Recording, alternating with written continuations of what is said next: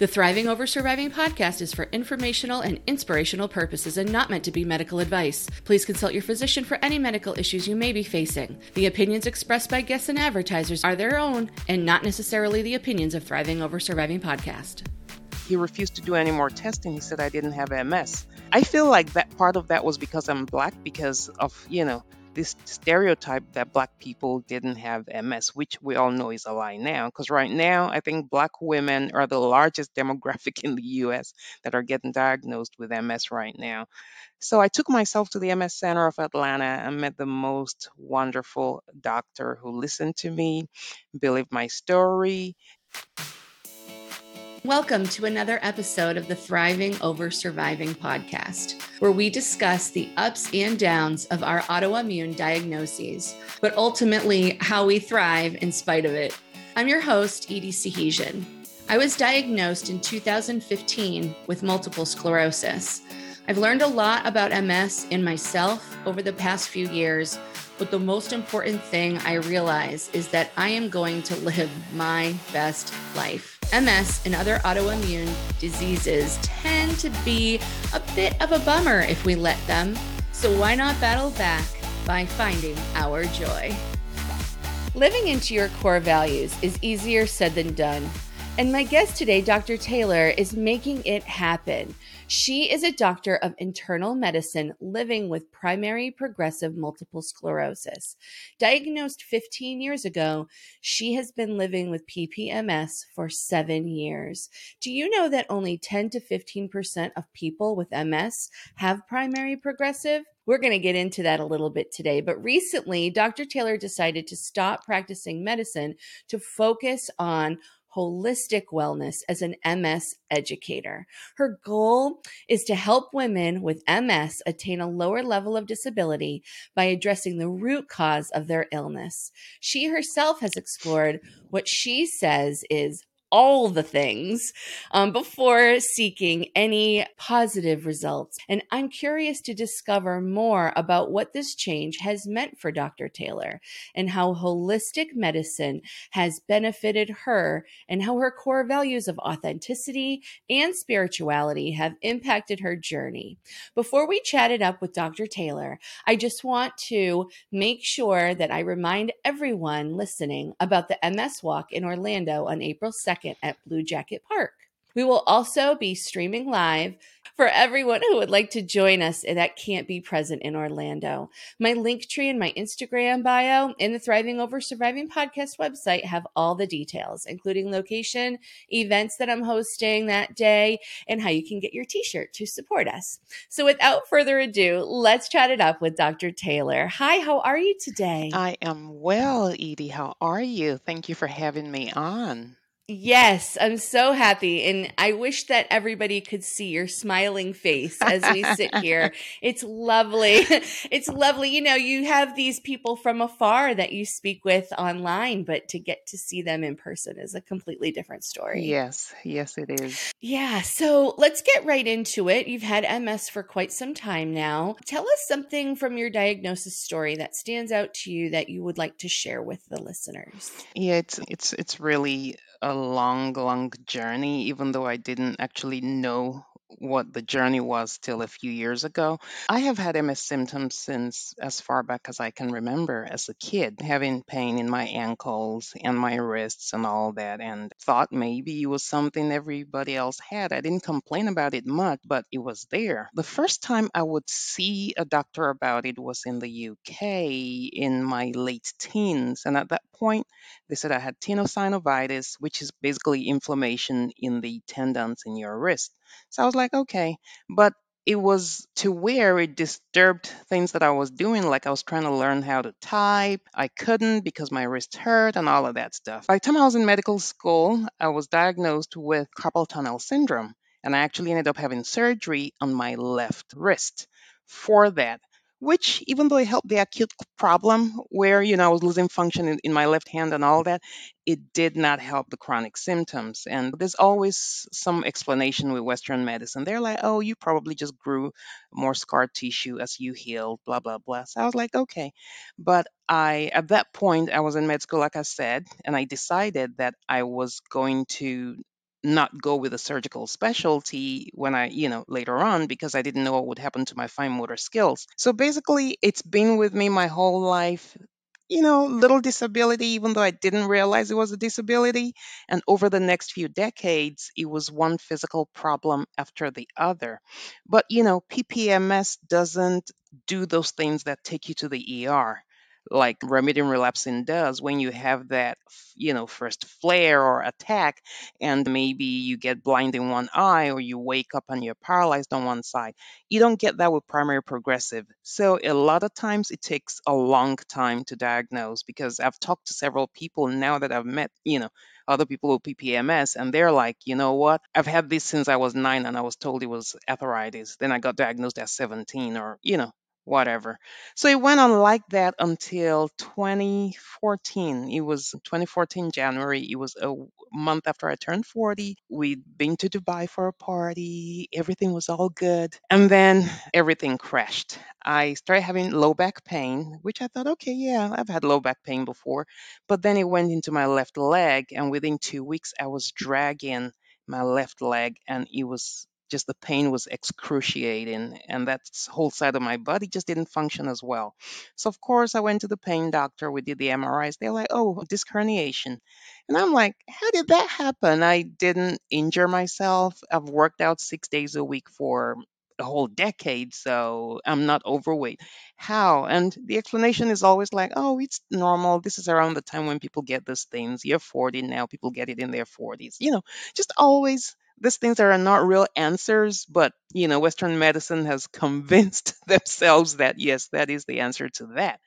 So I did all the epidurals and the physical therapy and all of that stuff, and got a little bit better, and then worse again. So I ended up having surgery on my low back, and that's when everything really went downhill, because I had a complication called a CSF leak. Basically, your cerebrospinal fluid is leaking into a sac, and so it's this swollen thing in my low back. And for 3 weeks, I tried to convince the neurosurgeon that I had a complication, and he did not agree. He said I was able to function. I'm like, it's because you don't know me. If you know me, I will function unless I can't get up. And I'm a doctor. We do that. So anyway, I ended up having a seizure while reading to my daughter's second grade class, traumatized the whole class of second graders. They were like 6 years old or whatever. Anyway, they ended up taking me to the hospital, and within 2 days, I had another surgery where he did confirm that I had that complication, and he had to repair that leak. And then it took me 3.5 months to heal. And I was just never the same again. When I went back to work, I could only work half days. And that's where the real disability began. Still didn't have a diagnosis yet then, but over the next 2 years, I came to realize that I was dealing with multiple sclerosis. I realized it myself. None of my doctors put it together. And the first neurologist I went to, did one or two MRIs, didn't show anything too crazy. I didn't have any obvious MS lesions then, even though I did have some white matter stuff going on, but it wasn't shouting at him. So he was like, nah.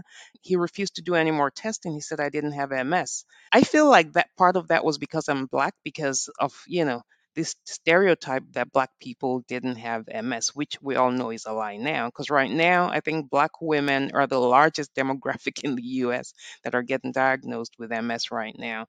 So I took myself to the MS Center of Atlanta and met the most wonderful doctor who listened to me, believed my story, and even though every test he did not point classically to MS, and I didn't fit the McDonald's criteria, what he went ahead and did was everything he could to rule out everything else. And then after we ruled out all of those, he called it and he was like, if anybody else sees your chart, they're going to say, I made this up. But yes, I'm going to call it, you have primary progressive MS. So that was how I got diagnosed.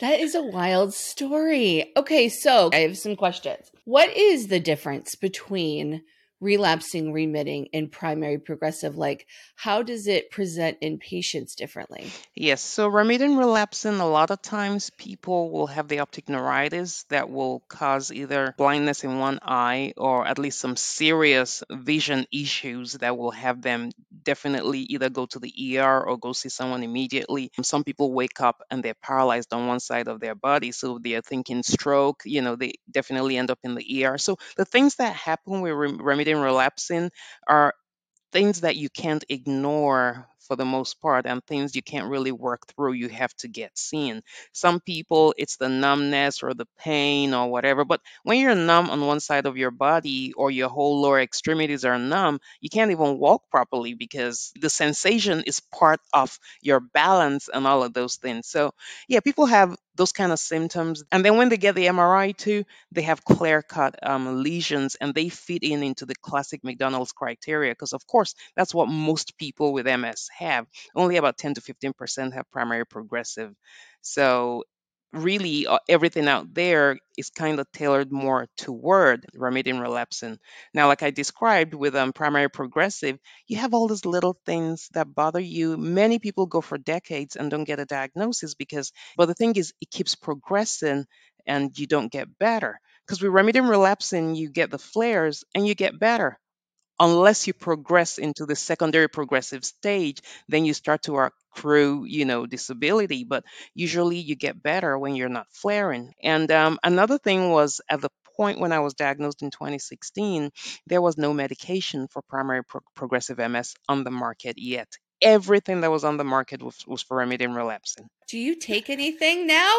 I do now. Yes, I do now because Ocrevus came out. I was diagnosed 2016 October, and Ocrevus came out. It was supposed to come out that December. They pushed it, and it came out March of 2017. Now, since I got disabled in 2014, I'd been doing, dietary supplements, the rehab, and all of those things. But the first time I actually had medication to target it was when Ocrevus came out. And it took a while, but over the next few years, it was able to halt my progression along with everything else that I was doing, which, like I always say, is all the things. All the things, yes. So let me ask you this then.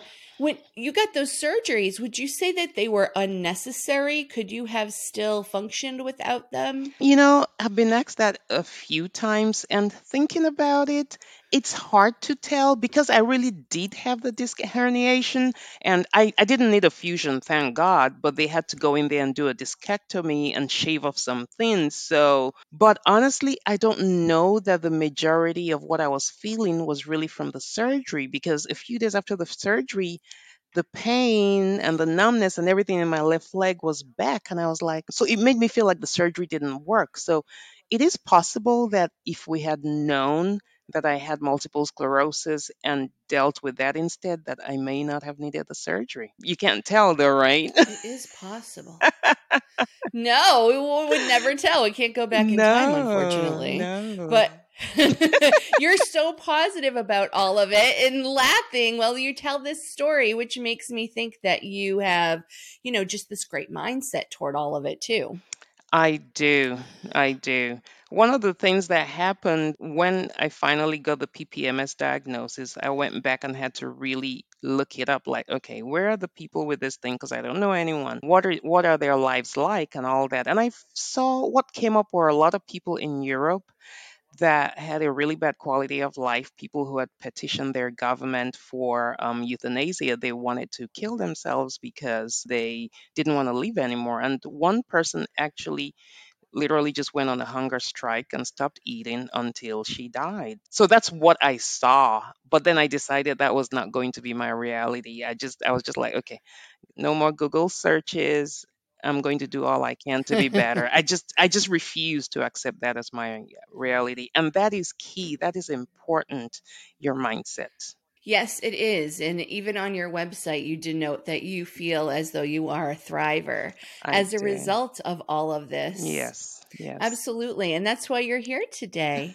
So let's talk a little let's talk a little bit more about this transition that you're making from the internal medicine piece to the holistic. Yes. What can you tell us a little bit more about what prompted that and what's the transition been like for you? Yes, it's like two sides to it.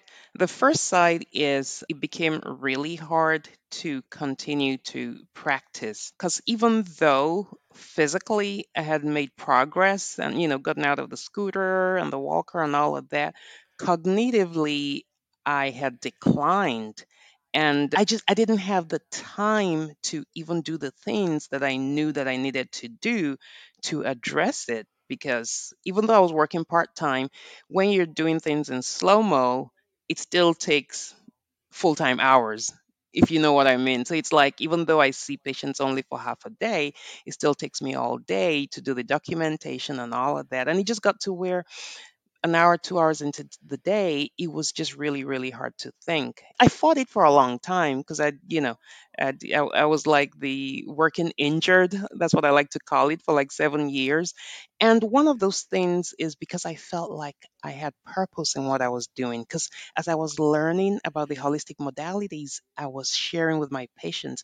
I was seeing people for entire visits where I would not prescribe a medicine. I would just say, take this supplement, do this and do that. And they were happy. They were bringing their friends to come see me. And, it was well received and all that. So I'm like, but I'm doing stuff here. But you know what? Sometimes your purpose shifts. And I think it was time for me to fully move into my new purpose, which is in the MS world. So, and like I've been saying with, about Western medicine, it really had become hard to continue to practice that kind of medicine because I just kept finding out more and more how much we are missing from Western medicine. I really feel like we need to have a balance. You Yes. know, Yes, I I need agree. to listen to all sides. Yeah, Yes. in order to really make a decision. And because at first I just went to my neurologist and did whatever he said, Hmm. right? Because I didn't know any better. Yep. And not that that's not a good course of action. Hmm. You need to do that. Hmm. But I do feel like there's a lot more to it that I can do to improve my overall health that will lower my inflammation that has nothing to do with taking a medication. Does that make sense? Yes, that completely, and I'm on the same page with that. See, with me, I didn't have the typical experience of a new diagnosis where, they had to educate me on what it was and blah, blah, blah. So I'm not sure what that would have felt like from my doctor, but generally, he's a very positive person. I tell him everything I'm doing. I tell him about, the walls protocol. I tell him about supplements. I tell him about biohacking devices. He's never stopped me from doing anything I wanted to do. He checks my vitamin D levels when I want it checked, and he doesn't even tell me how much to take. He just lets me do whatever I want. So mine is not a typical experience, but I hear people saying that their doctor literally told them, okay, your life is basically about to change drastically. You're going to end up in a wheelchair, blah, blah, blah. And it's like doom and gloom. And I have no idea how doctors can take away hope like that. Because for me, even if I diagnose someone with cancer, I could never take away anyone's hope. I'm like, even if Western medicine does not have the answer to what you are dealing with, do you believe in God? Do you believe in a higher power? Tune into that. That's what I've always told my patients. I never ever took away anyone's hope like, oh, there's nothing that can be done about this and you're going to die. So I think that speaks a lot to your core value of spirituality Yes. and how you live into that. Can you share us a little bit more about how spirituality has impacted how you handle your MS? Yes, for me, it's been my rock, really, having that higher power, believing in God and being connected to God and everything, and having that belief that He has the best in store for me, and knowing that, I just always felt like I could get better. I never felt like I was going to just go downhill or whatever. So yeah, that has definitely helped, and it's given me resilience and grit and just everything I needed to face this monster. Yeah, because it's overwhelming, It isn't is. it? And we don't have all the answers. If we Yes. don't know how it's caused necessarily, Mm-mm. and we can't just say, poof, it's gone. Even when we're feeling good, it's still there. Yes, exactly. Sometimes it's just the weather. Like, was it yesterday? I know it was 2 days ago. Anytime the barometric pressure shifts, like there's a huge shift, I still feel it, I don't feel it as much as I used to. I may not be completely stuck in the Mm. bed, but I may not leave the house because I just don't feel that great. Yeah, it's true. And I used to feel so guilty about Mm-hmm. that, try and like explain. And now I don't do that anymore. I'm No. like over it. I just say, I don't feel good today. We'll Mm-hmm. have to do something another time. And Mm-hmm. the people that are close to me understand. Mm-hmm. I hope that's the same for you. Yes, yes. Just being able to stand your ground and standing your truth, which which is the authenticity part, and it's just really freeing when you can be yourself with yourself, because sometimes we lie to ourselves too, with yourself and with everybody else. And also it has really helped me to connect deeply to the MS community in general in a very rewarding way. I can imagine, right? Because you're Mhm. living your true self and you're Exactly. able to speak what you've learned and share Yes. that knowledge with others. So Yes. I can imagine that's been pretty empowering for It you. has been empowering and it has been rewarding just to know that, even if it's one person that likes something I said in a post or whatever, that's good enough for me. Absolutely, absolutely. So, as you're moving into this holistic medicine place, I know that you're developing some resources for the MS community. Can you share what that is going to look like? Yes, I'm actually in the process of creating an online course about MS recovery. And basically, I'm just going to pour my heart and soul into it about all the things that have helped me. And it will really target people with progressive MS. Now, anyone with MS is going to benefit regardless, but it will have a lot of stuff in there that I had to figure out because I don't want other people to have to go through what I went through to find it. Plus, a lot of people don't even have the means to do that. Some of the spaces where I learned some of this stuff, I was in there because I'm a doctor and I was able to hang out with people in the holistic wellness space. They're not things that are necessarily out there like that. So I want to, package everything together so that people have more options. Now, I'm not coming up with a new diet plan or anything crazy like that. I know that I think we have enough of those already, but it's just the other stuff because for some of us the nutrition was just not enough and we had to do a lot more than the nutrition. Because for me, I'm on the third level of the Walls protocol. For a long time I tried to stay in the Walls paleo, which is the second level, because a lot of people, even Dr. Wall stays in that zone more than she does in the third level. But for me, until I, stepped it up and actually got to the highest level, I didn't see as much benefit. It's those macronutrients, right? I Those know. specifics that you need. Exactly, Okay. those specific things and stuff. So it's just a lot of details and it's gonna be out there. I'm so excited just thinking about it and working on it because I just don't see anything like that out there. Yes, and we can all benefit from your prior experience too, especially coming from both sides of the medical field. So, let me ask, do you eat the 6 to 8 cups of kale every day? What does that look like for you? Well, the thing is, because when you're doing the Walls Paleo Plus, you're intermittent fasting, and for the most part, you're eating just twice a day, not three times. So I actually don't have to do 9 cups of greens and all the rest of it. I can do 6 rather than 9 because I'm eating less in general. So yeah, it's really hard to get 9 in there. But yes, do I do the 6? Absolutely, I do. Yes. And sometimes more. Sometimes more. I did the protocol. So I did the least Okay. restrictive level. Okay. Okay. So basically, no gluten, no dairy, Mhm. the sugars, the processed foods, the alcohol, all of that was gone. Mhm. So I'm trying to adhere to all of the other components, Mhm. which were wonderful. Like if you take the time to really plan out your meals and Mhm. cook and everything, it's great. Mhm.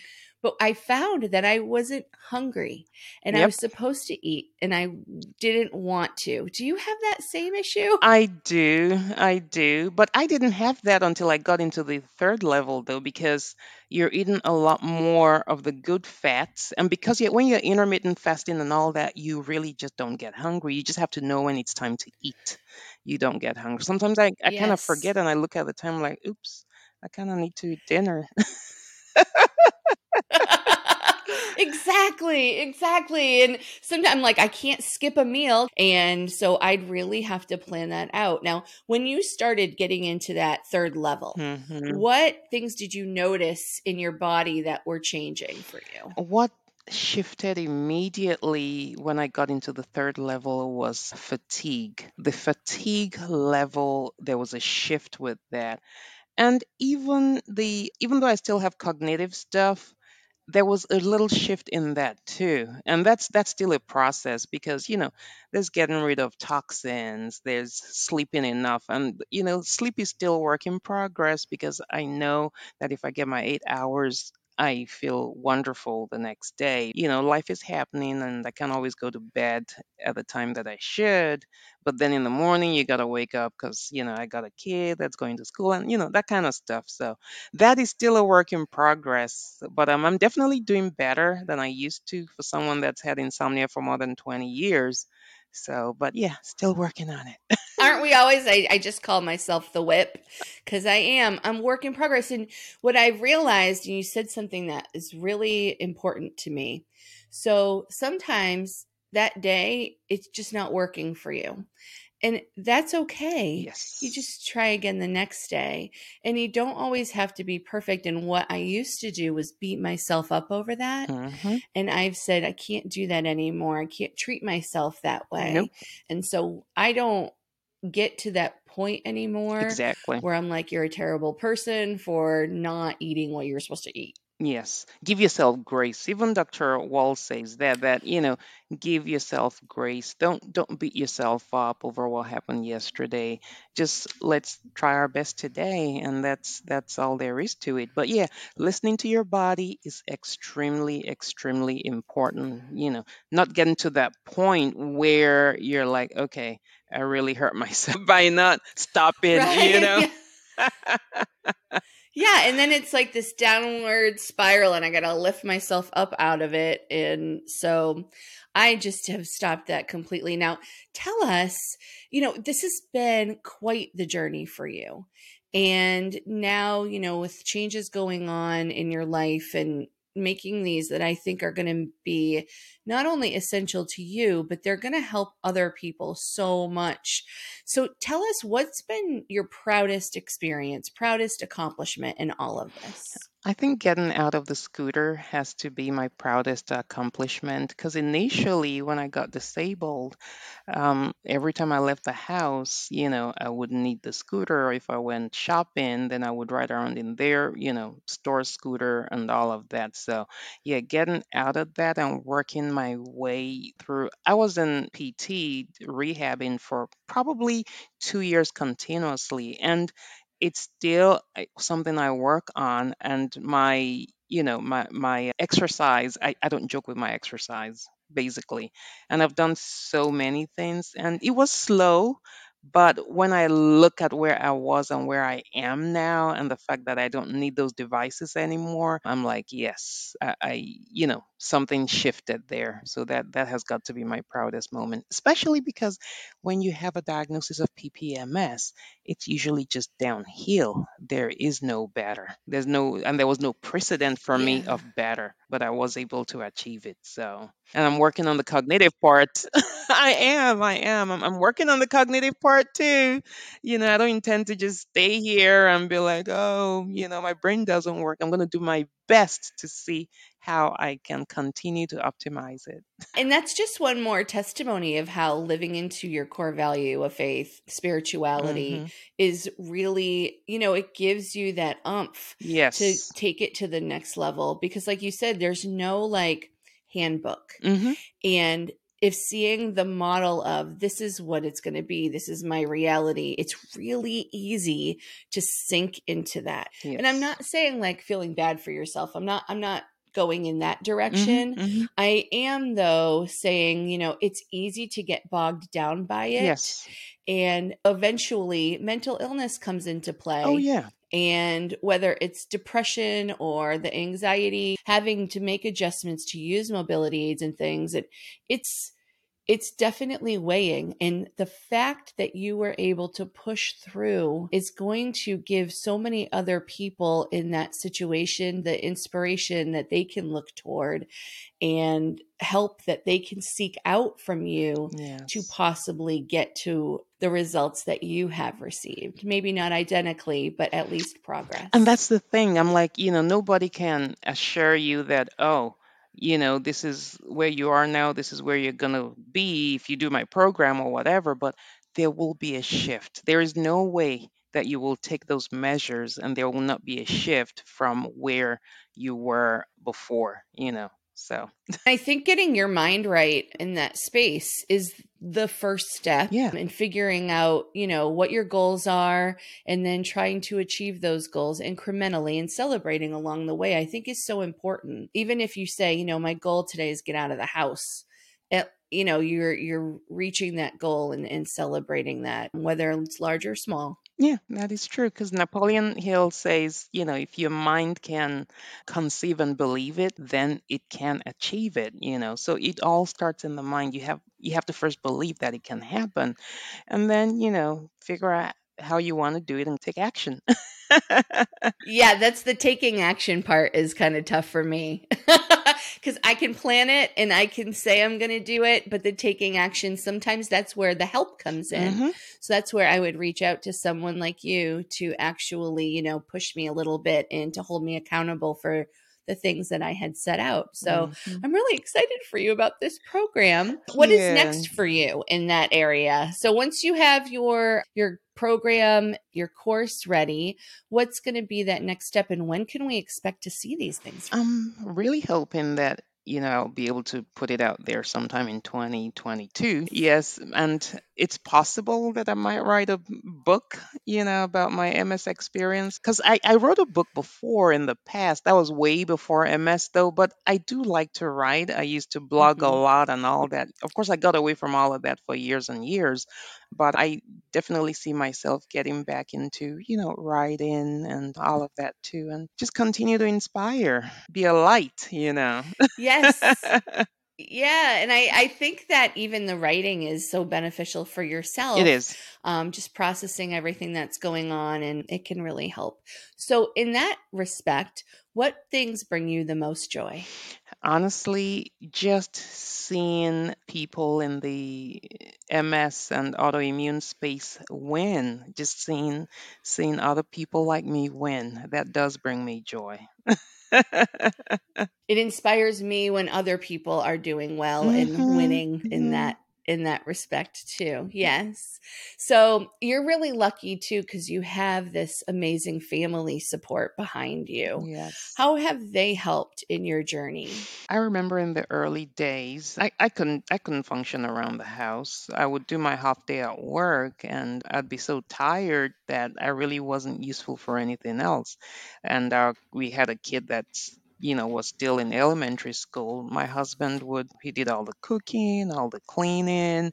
He went to the birthday parties and hung out with the mamas. And so it's a lot. My parents were also very helpful and instrumental. And there were times when, I'd be scheduled for surgery and they'd come over from Nigeria and help. We did lose my mom earlier this year, though. So, but yeah, her memories are wonderful and we hold onto that dearly and stuff. I have a brother too. He's been really helpful. My mother-in-law and my in-laws in general. My mother-in-law would actually research MS and send me articles. I remember once she sent me an article about Ocrevus before it came out, and I was like, "Wow, mom, that's the medication that I am planning to be on once it hits the market." But it just shows she's thinking of me if she's sending me articles about MS and stuff. Yeah, I mean, that's really touching. I didn't have that much of a problem kind of trying to explain to them what it was or convince them. Now, they didn't, of course, nobody knows 100% what it is, but they I would say my experience with my family has definitely been different from a lot of, what I hear a lot of people with MS talk about people ridiculing them, people thinking they're exaggerating, maybe they're not really sick. And because I have a friend who's older, she's about 70 years old or whatever, and she has a son that doesn't even believe she has MS, just completely in denial. And that is really, I think that's hurtful. When you say the person doesn't have it, you're not even trying to understand what they're going through. You're just like, no, there's nothing wrong with you. That's got to be pretty devastating when people that are the closest to you don't understand or don't want to seek that understanding from you. And I know my support system, I don't know how I could have, especially when I had my major relapse, gotten through that with my close friends and family. And having that support system there just means so much. And it helps me to be able to focus on my needs because they're so supportive. Exactly. So I think that that's really pertinent. Yeah. So I just can't express to you how lovely it has been to talk to you today. And I'm just going to have this mental picture of your big smile in my head all day. It's going to get me through. And so I just thank you so much. I know you're going through a lot of transition right now with work and things. And it just means a lot that you took the time today to talk to us, because I know it's going to benefit so many people in our community. From coming all the way from riding that scooter and getting the Ocrevus infusion, doctors, they shouldn't take away that hope from us. And I think that you're going to be that person in that space that's really going to help empower us, giving ourselves grace and celebrate each other when we win. I think that those are all really key elements that we talked about today. Yes. I want to thank you again for being here. And everybody listening, if you're interested in digging deeper into your core values, please visit my website at thrivingoversurvivingpodcast.com. There you're going to find a guide that's going to take you through that discovery process, because we really do deserve to live our best lives. And like Dr. Taylor, living into those core values of spirituality, it makes a huge difference in your life when you have that focus and purpose. So thank you so much again. I want you to keep thriving, and we will need some updates from you along the way. Thank you so much, Edie. This has been really wonderful. I really appreciate you for having me on, and I can't wait to do more things with you. Yay. Will you please tell people where they can find you if they want to reach out? I'm on Instagram as well as Clubhouse, and in both places, it's at Falake Taylor MD. And then my website is falaketaylormd.com. And there are really some terrific resources on her website. Also, I really encourage you to reach out, especially if you're in that primary progressive space. So again, Dr. Taylor, thank you so much for being with me today. Thank you, Edie. Thank you for joining me for this episode of the Thriving Over Surviving podcast. If you would like to join our growing community of thrivers, there are a lot of ways to do so. Visit the website at thrivingoversurvivingpodcast.com. There you'll find links to all our social media, my blog, and lots more. See you next time when we chat it up with another autoimmune warrior on the Thriving Over Surviving podcast. Keep thriving.